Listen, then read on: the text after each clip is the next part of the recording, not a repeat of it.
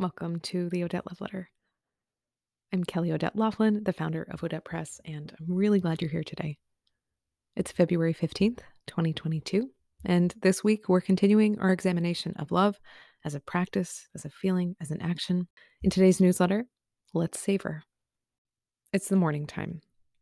I know this because birds are chirping, and through the stripes made from the blinds on the window pane, I can see the sunlight is outside. I notice the birds call more and wonder whether their louder calls are because I'm noticing them or because the seasons are changing ever so slowly. Are the birds calling louder as the light grows every day, or am I just paying more attention? As the light grows and shines through the blinds, I'm savoring it.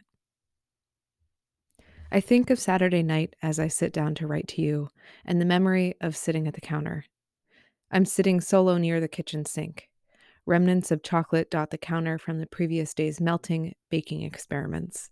The white, round plate in front of me is as inviting as the full moon I see grow more complete in the sky each night, made even more sweet with the last slice of the weekend's chocolate cake in the center.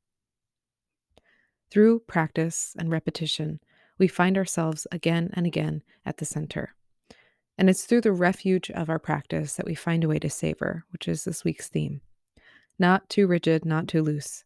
It's the ground my teacher guides us on in training over the weekend. Not too little, not too much, I think. Baking asks us to be precise. Another teacher, years before, sits at the front of the room by the window that frames the rolling hills across the horizon. She opens and closes her palms as we sit together in retreat. Is this a heart? Palm opens. Is this a heart? Palm closes. No, she says. But when the palm is pulsing back and forth, opening and closing, she says, that's a heart. She is satisfied. It's the movement between the two, she says, that gives us life, that heart beating. I'm there back at the kitchen sink. The impulse is familiar. You have so many things to do, so many books lying in your nightstand, the story of so many things to do, no time to think. And then I notice the space around the thought, and I take a breath and slow down and notice the spaciousness I create. It is a small space. It's a pinprick like a single star against a night sky, but the space is there. I notice it and pause. The next step I take is the one to savor. To savor is to notice and take something in completely. And it's this presence I connect to while I'm eating, tasting, making, noticing. Noticing gives us space to pause. Noticing helps us savor. I choose to sit and eat the cake at the kitchen counter slowly. I think of the chocolatiers from North Carolina. I think of the cacao farmers from God knows where, most likely tropical climates, whose labor and time and expertise make it possible to be eating this now, along with the grain farmers, the vendors and producers, without whom the labor and material and time and expertise would render this experience untenable, out of reach. I think of the person at the counter of the wine store whose efforts and presence rendered the chocolate sold to me, a stranger who is both familiar and so necessary, but still just a stranger to me.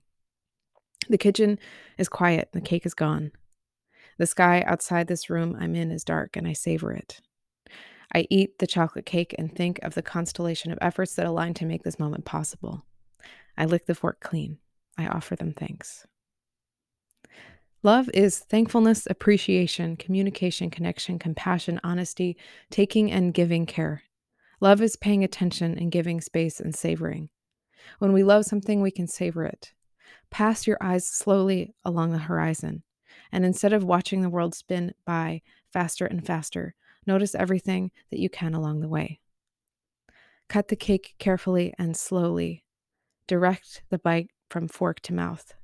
Take the time to listen, to really listen to what the people or communities around you have to say. Esther Perel says that, quote, to love is a skill that is cultivated, not merely a state of enthusiasm. It is dynamic and active, imbued with intention and responsibility, and it is a verb, end quote. So when we love, we can savor, and when we don't, we can practice. We can do this while talking. We can do this while eating. When we focus our attention on the act, we can create more space between the urgency of consumption and the gratitude in savoring. Yes, sometimes we have to rush and move quickly. Time, in many cases, and the abundance of it can absolutely be a luxury. But there is love in the act of slowing down when we can. Love in working against the urgency. Is savoring the antidote to greed and urgency? The energy of thoughtlessness? I think so. I sit down at the table and eat the cake, the tart, the dinner, sit up to drink the coffee while it's hot in the morning. My partner, with his precision, teaches me how to be present more precisely with ingredients, to savor and taste. This savoring I extend to writing, to teaching. I know that each moment, as I am witness to it, experience it, and consume it, I'll be filled with the material things like conversation, creativity, flour and eggs and chocolate, and the material of the experience. My body will process it, soak up any nutrients from the food, sensations from the moment, and digest them. I will get up from the table and begin again. Everything rises, peaks, passes, my teacher says. To acknowledge that all things are temporary is the true abundance. I make the intention to savor it. So imagine this. You're sitting at the counter. There's something you love in front of you: a person, a movie, a landscape, a drink, a gift, a cake. You can try this out in real life, in real time, or take a moment to pause, to imagine, or to write about it. This moment is like a video game. You have options. Press some combination of the A button and up and eat as fast as you can, or press another set of buttons and take the slower road and savor it. Your choice. You choose. But before you take any action, if you can, pause. Draw in a wide, deep breath and let it go slowly. Think, my intention right now is to savor. Recognize the gift in front of me right now. Anything is something I'd like to savor. Begin by noticing. What do you see? Smell. Notice. What's the air around you like? The warmth or coolness of the environment? If you had to make a sketch briefly, what would be the most prominent shapes? Are there colors, textures, noises, feelings? What do you sense? What do you notice? From there, try as slowly as you can to allow that experience in. If you get carried off in thought, an idea, come back to whatever's happening in the present. Remember the intention of savoring. Be with it. Breathe slowly with it. Slow down and take it in.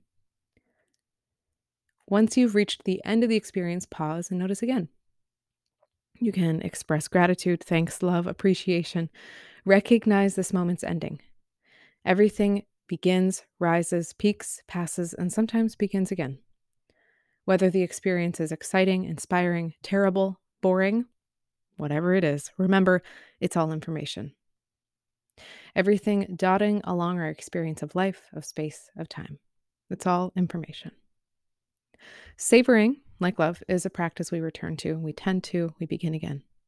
Esther Perel says that, quote, love is at once an affirmation and a transcendence of who we are. Beginnings are always ripe with possibilities, for they hold the promise of completion. Through love, we imagine a new way of being. Bell Hooks, an equal advocate and activist of love, says that, quote, to be truly visionary, we have to root our imagination in our concrete reality while simultaneously imagining possibilities beyond that reality. So this week, let's let our visions of love and savoring for personal joy and collective caring guide us forward to a path surrounded by love. May you root into love, into possibility, into savoring, into the ripeness of your experience. May this practice be simple and not grandiose, and may you have its richness every day. This week, as you're writing, you can try the 6-minute practice if you'd like. Set a timer for 2 minutes and reflect on a list of the things you're savoring. Set a timer for another 2 minutes and riff on what you're imagining. Set a timer for 2 minutes again and answer, what feels possible today? Notice the experience and how it rises, peaks, and passes. Notice what you can, whenever you can, along the way. This week, build a journaling practice just for you or revisit the one you already have. We'll be doing this together online on Wednesday. And then Friday, February 18th, 2022, we are gathering together to practice gratitude writing and meditation. All classes are live and online, and I'm so excited to write with you then. As always, you can explore, write back, or respond by replying to this love letter, or you can tag your reflections over on Instagram at Odette Press. You can visit the calendar for more creative classes and events, and keep reading to learn about a retreat I'll be leading a session in this spring for women identifying folks and non-binary business founders this spring. I'm so excited. Thank you all so much for being here, for reading, writing, creating, and returning. Sending you love. Take good care. Keep going.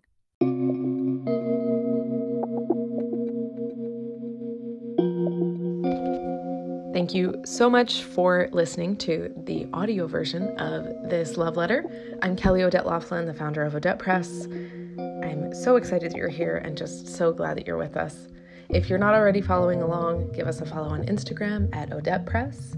You can stay up to date with our behind the scenes, our process shots, see how the journals are made. Of course, stay up to date with classes here in the Odette Press newsletter. And if there's a person in your life who you think might resonate with or benefit from or just like this newsletter, please forward this, share this, send this along. We really appreciate it. Thank you. Have a great day.